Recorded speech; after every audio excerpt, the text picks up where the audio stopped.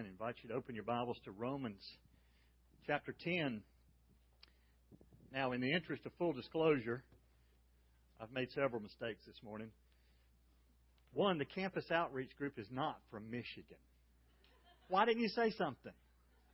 They're from Minnesota. See, down here in the South, you're all from up there. It starts with an M. We were close.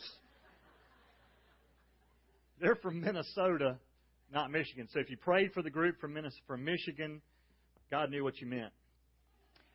But that is a perfect illustration to start Romans chapter 10 with. And I wish I could tell you I did it on purpose. I didn't. I want to describe somebody to you, and don't point at me because it applies to me this morning. But you know people that, it's kind of like I was playing golf with a group of guys and a bird flew over. And somebody said, I wonder what kind of bird that was. And I named somebody's name. I said, well, I bet so-and-so would know because he was always naming birds. And somebody commented, yeah, often wrong, but never in doubt. You know, it's that type person, and don't be elbowing people sitting next to you, but it's that type of person that just have a lot of enthusiasm and just kind of go full on and just, you know, spout information as if it's correct, and it's not. Call people from Minnesota and say they're from Michigan, often wrong, but never in doubt. Thank you. Ricky looked over at me and said, I thought they were from Minnesota. I was like, they are. What did I say? Let's look at this chapter then of Romans chapter 10. I'm going to read the first 3 verses, but just to give you context. Chapters 9, 10, and 11, Paul is really pouring his heart out to his own people, and that is to the Jewish people. And in chapter 9, we saw that Paul made this startling statement.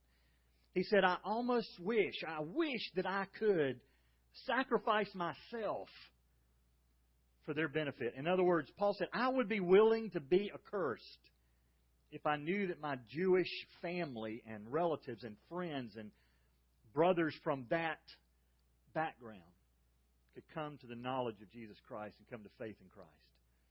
And we know that Paul wrote this letter to the church at Rome. And so in chapter 10, you're going to see him refer to them. And so let's start with the first 3 verses. Brethren, my heart's desire and my prayer to God for them is for their salvation. For I testify about them that they have a zeal for God, but not in accordance with knowledge. For not knowing about God's righteousness and seeking to establish their own, they did not subject themselves to the righteousness of God. Brethren, who's Paul talking to? Paul's talking to the church at Rome. He's talking to a group of people. Some of them were from a Jewish background. We know that the church at Rome was established. There were people from Rome in Jerusalem on the day of Pentecost when the disciples preached. And from all over the world. And so people went back home. So the gospel, the truth of Jesus Christ got carried back to Rome. And the church was growing in Rome.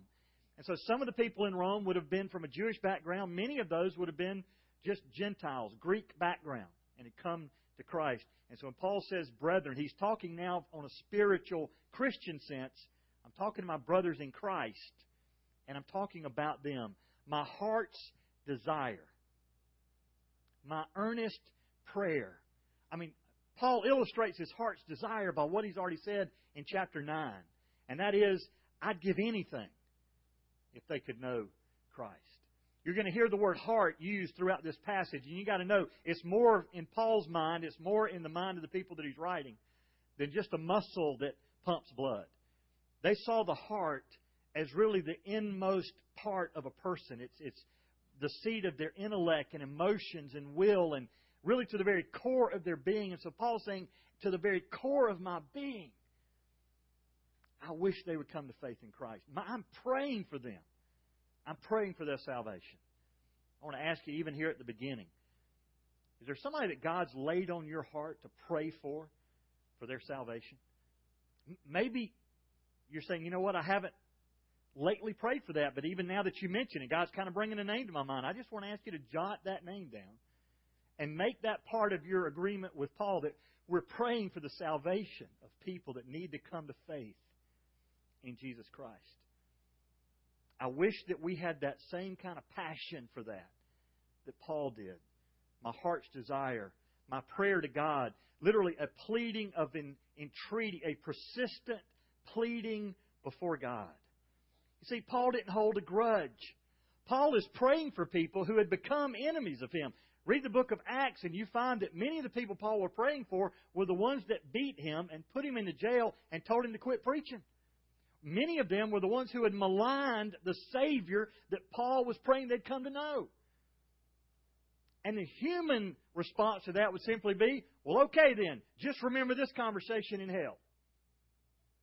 But that was not Paul's heart. Paul's heart was not, well, you're going to get what you deserve. Paul's heart was, I really pray that the folks who are from my background, my lineage, would come to faith in Jesus Christ. His heart's desire, his earnest prayer was for their salvation. Now understand something. When Paul was speaking to the woman at the well, the Samaritan woman, remember what he said as they're talking about worship? He finally says to her, woman, believe me, there's a time coming, in fact it now is, when you won't worship the Father in that mountain or this mountain. For salvation comes from the Jews. Paul understood the significance of the Old Testament that the Jewish people had missed. And that was, yes, Messiah is coming, but He has come. In fact, Paul says they have a zeal for God. Literally, the word really means hot or heat. We get the word, perhaps, enthusiasm from that. He says they have an incredible enthusiasm for God. The only problem is their enthusiasm is misplaced. Their zeal is misplaced. In fact, Paul had a zeal for God. Paul, before he became Paul, before he came to Christ, was Saul. And he had a zeal. The thing that his zeal played out in is he persecuted Christians. He chased Christians all over the known world to bring them back for trial. Until he has that experience on the Damascus Road with Jesus, where Jesus says, Paul, why are you persecuting me? And so Paul understood zeal, but he understood misplaced zeal. And listen to it again. For not knowing about God's righteousness and seeking to establish their own. Let that sink in. Paul is saying that their knowledge has fallen short. In fact, there's two words for knowledge in Scripture. There's gnosis, which is just kind of knowledge of intellect, just you got the facts right. And then there's a deeper knowledge, a heartfelt knowledge, an epignosis, which means spiritual discernment. And Paul says these folks are as zealous as they can be. They're sincere. They're just sincerely wrong. Unfortunately, to the Jew, it had become a pride thing. The pride thing said this, we've got all the answers. The problem is they had missed the one answer that they really needed. And that was that Messiah had come. Not knowing about God's righteousness. In other words, being ignorant of what God has done. They have sought to establish their own. What had they done? Here's what the Jews had done. The Jews had taken the Old Testament law, which Paul has pointed out in Romans, should have pointed them to their need for a Savior. It should have pointed them to the fact that I cannot keep the law. Apart from Christ, I'm nothing more than a sinner separated from God. And trying to keep the law will never get me there because I can't do that. That's what sin means. The real definition of sin means missing the mark. It means everything you attempted to hit the bullseye of God's righteousness fell short. You missed it. So what did the Jews do? They took the infinitely holy standard of God and replaced it with their own human standard. And they just basically said, if we can do a good enough job of keeping the law, in fact, if we could just reduce it to just a few things and just try to keep this handful of laws, I believe that's what the man was after when he asked Jesus, what's the greatest commandment? I think by that time he'd gotten to the point where if you'll just tell me the greatest commandment, I'll keep that one. And by keeping that one, I'll be pleasing to God. They missed it. They replaced the offer of eternal life through Jesus Christ with their own human effort. They refused God's way and didn't subject themselves to God. Instead, chose to reduce the standard of God down to something they thought they could keep. So that's Paul's prayer for salvation. Then look at the message of salvation. What an awesome passage. Beginning just the last word of verse 8, Paul's talking about the word of faith which we are preaching, and then continue in verse 9. Here's what he's preaching, that if you confess with your mouth Jesus is Lord, and believe in your heart that God raised Him from the dead, you will be saved. For with the heart a person believes, resulting in righteousness, and with the mouth he confesses, resulting in salvation. For the Scripture says, whoever believes in Him will not be disappointed. For there is no distinction between Jew and Greek, for the same Lord is Lord of all, abounding in riches for all who call on Him. For whoever will call on the name of the Lord will be saved. Paul has just described this word of faith, and then he's come to what it is. This word of faith, this message that calls for faith, is what we are preaching. A present verb. This is what we continue to do. Paul and the other disciples were constantly, without fail, preaching the message of Christ. Even when it cost them something, when it cost them their freedom or their life, somebody else continued to preach it. When they were told by the leadership, you can't say that anymore, they still do it. They still did it. And he said, here's what we're preaching. If you confess with your mouth Jesus is Lord, and believe in your heart that God raised Him from the dead. If you read commentaries on those two things, they'll tell you, it seems like they're kind of out of order. It seems like you've got to do one without the other. And I think they're simply saying is they fit together. Because he kind of corrects it in the next alignment and does put it, the belief comes and then the confession comes. What does it mean to confess? When he says you must confess with your mouth, Jesus as Lord. To confess means to speak the same thing. It means to assent or agree with God. So what's Paul saying? He's saying if you understand what God has done and you confess with your mouth that Jesus is Lord, and then believe in your heart that God raised Him from the dead, you shall be saved. Folks, the people that he's writing to confess that Jesus is Lord would be an absolute break, a radical break. It would have cost them something to say that. I've grown up in the South. That's why I don't know where Michigan and Minnesota are. But I've heard too many testimonies where our testimonies are, well, I accepted Christ as my Savior, and then later on I made Him my Lord. It doesn't work that way. I understand what you mean. I think in simple childlike faith, I trusted Christ at 12 years old to be my Savior. I really didn't understand lordship. But let me tell you something. When Christ comes into your life, He comes in to take over. He is your Lord. Listen to this. In the New Testament, Jesus is referred to as Savior about 10 times. He's referred to as Lord 700 times. In fact, that whole thing about I made Jesus Lord, Acts says that God made Him Lord. You don't. He is Lord. You don't decide whether He is or not. He is. So when you trust Him as your Savior, folks, you've trusted Him also as Lord. Lord means supreme in authority. It means He's the boss. He's in charge. And He begins a work in you that He's promised to finish. So when you confess that Jesus is Lord, that's a big deal. When you believe in your heart that God's raised Him from the dead, it's more than just saying, yeah, I believe that Jesus raised from the dead. What you're confessing by saying that He's Lord, you understand all that's encompassed in the fact that Jesus Christ died on the cross to pay the penalty for my sin and for your sin. And that when 3 days later God raised Him from the dead, He not only conquered sin, but He conquered death and the grave forever. That's good news. Jesus Christ is Lord. And He has been raised from the dead. Now, you know what? Most of us in this room don't have a problem saying that. But the people that Paul was writing about could not bring themselves to say that. In fact, especially something he's going to say right after this would particularly disturb them. Well, let me just say, Philippians chapter 2 says this, there's coming a day when every knee will bow and every tongue will confess to the glory of God the Father. What do they confess? That Jesus has the name that is above every other name. That He is Lord. You know what that means? That means people that in this life refuse to acknowledge Him as Lord, one day will have to. Will have to bow their knee.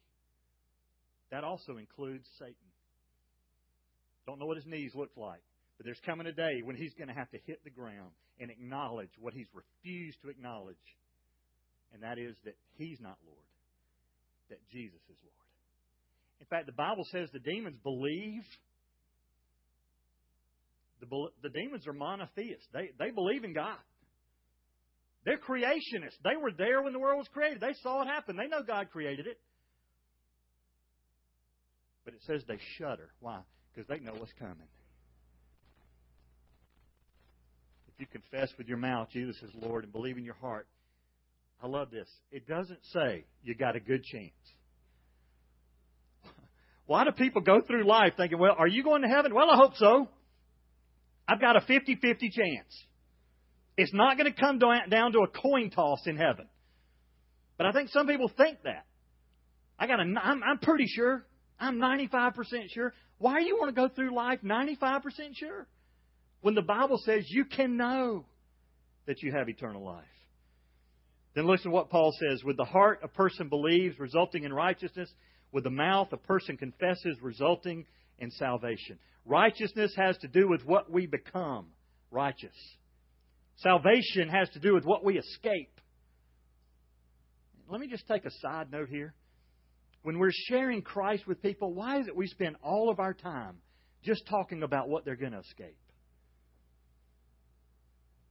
Why don't we spend more of our time talking about the holiness of God? Yeah, we need to talk to them about the fact that apart from Christ, they're condemned eternally to be separated from God. But folks, the offer is for righteousness. Not just for what we escape, but it's for what we receive. And whoever believes will not be disappointed. Now here's what's going to upset some people. He says there's no distinction between Jews and Greeks. Why did he say that? I just love the fact that Paul speaks the truth. But the people who read this, if they started to believe, well, maybe, I don't like those other people, but okay, I'm going to... And then he says there's no distinction. Listen, a lot of Jewish men began every morning with this prayer. Thank God I wasn't born a woman, a slave, or a Gentile. When a Jewish man went on a trip and came back home, when he got back to the Holy Land, he would take his robe and shake the dust off. He wouldn't enter the home of a Gentile.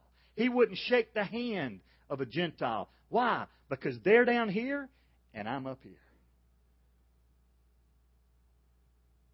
And I'm not preaching to a lot of Jews this morning.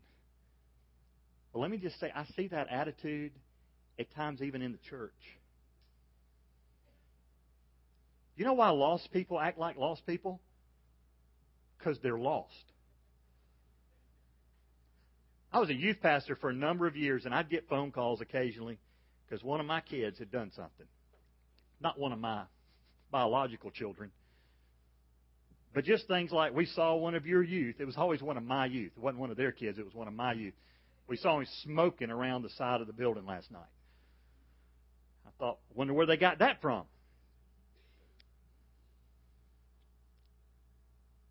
Why do we expect lost people to act like they're not lost? They are. Does your heart break over people's lostness, or do you just want to separate yourself? Do you just want to kind of get in a holy huddle? Or do you say, oh God, I pray that they would come to know the Jesus that I know? That's Paul's prayer. That's Paul's heart's desire. There's no distinction. In fact, he said he is the same Lord. He's Lord of all. And whoever calls on the name of the Lord will be saved. Let me close in with this last point, and that is simply the method of salvation, verses 14 through 17. How then will they call on him whom they've not believed? How will they believe in him whom they've not heard? And how will they hear without a preacher? How will they preach unless they are sent? Just as it is written, how beautiful are the feet of those who bring good news of good things. However, they did not all heed the good news, for Isaiah says, Lord, who has believed our report? So faith comes from hearing, and hearing by the Word of God. Paul gives us several little questions of how is this going to happen? In what way will it happen? How are they going to call? How are they going to invoke this name of Jesus if they've never heard? If they've never believed? And then how will they believe if they've never heard? The word believe means to entrust one's spiritual well-being to Jesus. Again, we're not just with this gnosis, this knowledge that He exists, but it is that He's Lord and that He's risen from the dead. How will they do that if they have not heard? And how will they hear without a preacher? Let me tell you, the word preacher means to herald, to proclaim.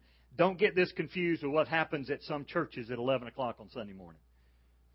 This message is not just written to professional preachers. It's written to all of us who are to herald the good news. And then he says this, how beautiful, he quotes this passage from Isaiah, how beautiful are the feet of those. Why did he pick that body part?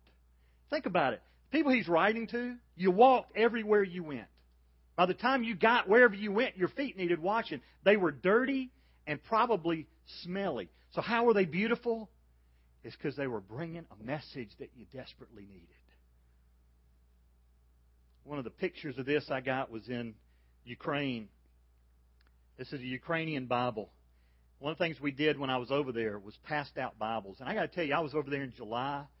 It was 100 degrees. It was hot. And I went out with a group of Ukrainian teenagers. And they would run from door to door, passing Bibles out. And when they handed the Bible to the person would break down and cry. And I thought, my God. Number one, the teenagers I know would have been complaining about how hot it was and would have been saying things like, I hit the last house, you hit the next one. The reason they were running with the Bible is because they wanted to be the one to tell the good news. And the reason those people broke down and cried is they didn't have a Bible. Now let me show you how stupid I am. I brought one home as a souvenir. It didn't occur to me until I got on the plane and I was over the ocean that I realized we've been spending a lot of money to get Bibles into the Ukraine. I just took one out. How smart is that?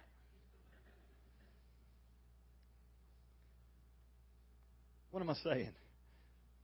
Folks, when people don't know the good news, it's good news when they hear it. And if you've gotten to the place where it's become so common to you, pray that God would break your heart to understand that there are people that if they don't know Jesus will spend eternity separated from Him.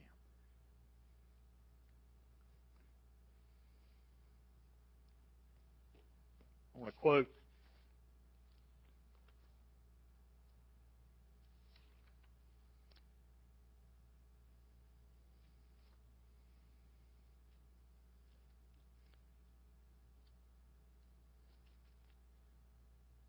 I was going to quote someone. I'll find it in a minute. How will they call on those whom they haven't believed? One of the things I appreciate, I got to hear a guy speak about a year and a half ago. His name's David Platt. And in the message, if you've read the book Radical, we just did chapter 7 with our staff this week. And chapter 7 was basically the message that he preached. And I just sat there for about an hour listening to him speak, and I realized he was quoting Romans. He got up to Romans 10, and I realized he hadn't looked down. He's not looking at notes. He's not looking at his Bible. He's quoting the book of Romans. He got to Romans 10, and he did something that I loved. He does it in chapter 7 of this book, and I commend this to you if you haven't read it. But he kind of turned this backwards. And so I want to close that way today and just ask this question. Look at this slide.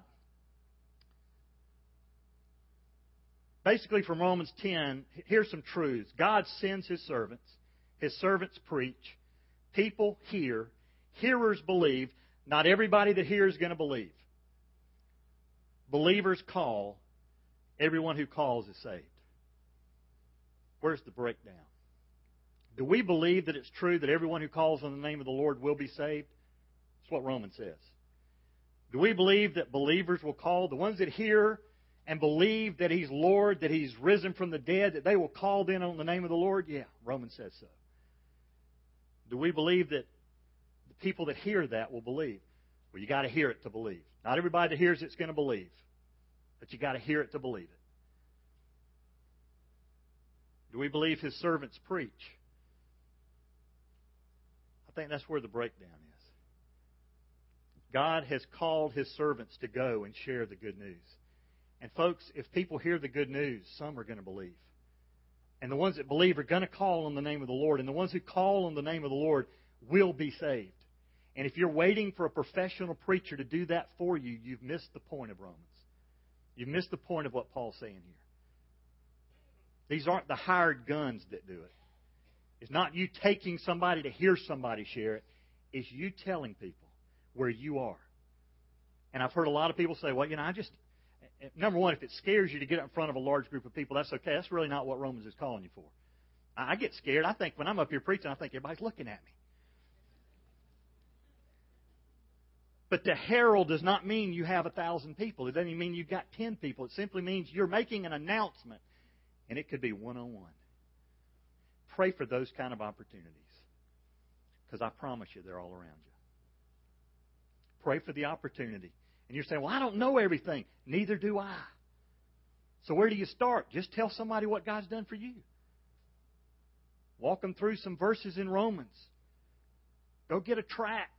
But if nothing else, just say, hey, you know what? I don't have all the answers, but I know this much. I once was lost, but now I'm found. And Jesus Christ loved you enough to die on the cross for you. And through faith in Him, you can have eternal life. Taken to Romans 10, 9 and 10.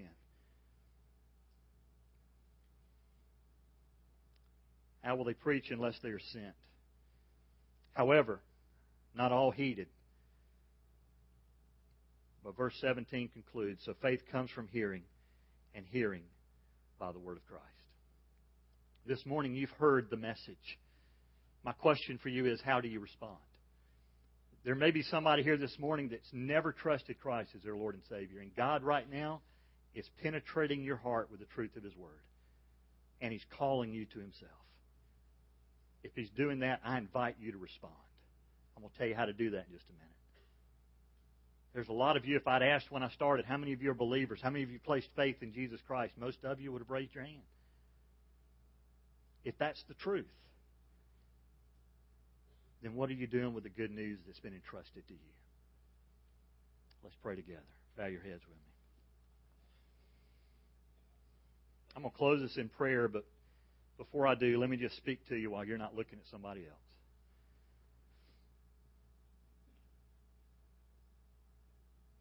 For some of you, maybe you've grown up in church, you've gone to church your whole life, and maybe you've even heard this sermon preached before. But this morning, God has touched your heart. I invite you to respond. I don't have a magical prayer, but right where you're sitting, you could say to God, Father, I know that I'm a sinner and separated from Christ.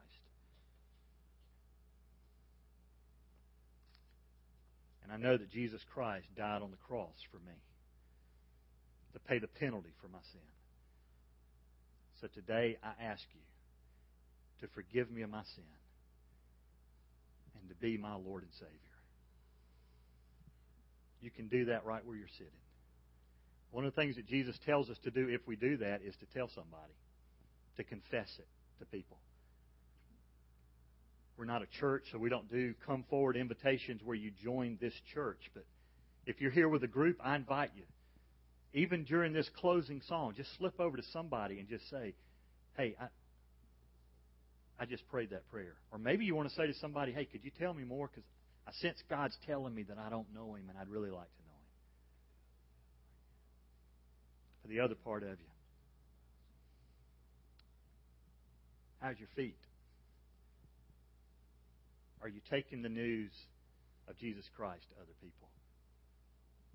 Would you, between you and God right now, pray this prayer, God, show me who you want me to tell about Jesus. And start praying for those people, asking God for opportunities. And then when opportunities come, just tell them what you know. Father, that is my prayer. God, we join with the Apostle Paul and pray for the salvation of folks who don't know you. And God, I pray that we would be faithful like Paul. God, that you would break our heart over lostness around us. And that, God, we would tell people about Jesus. We pray this in Jesus' name.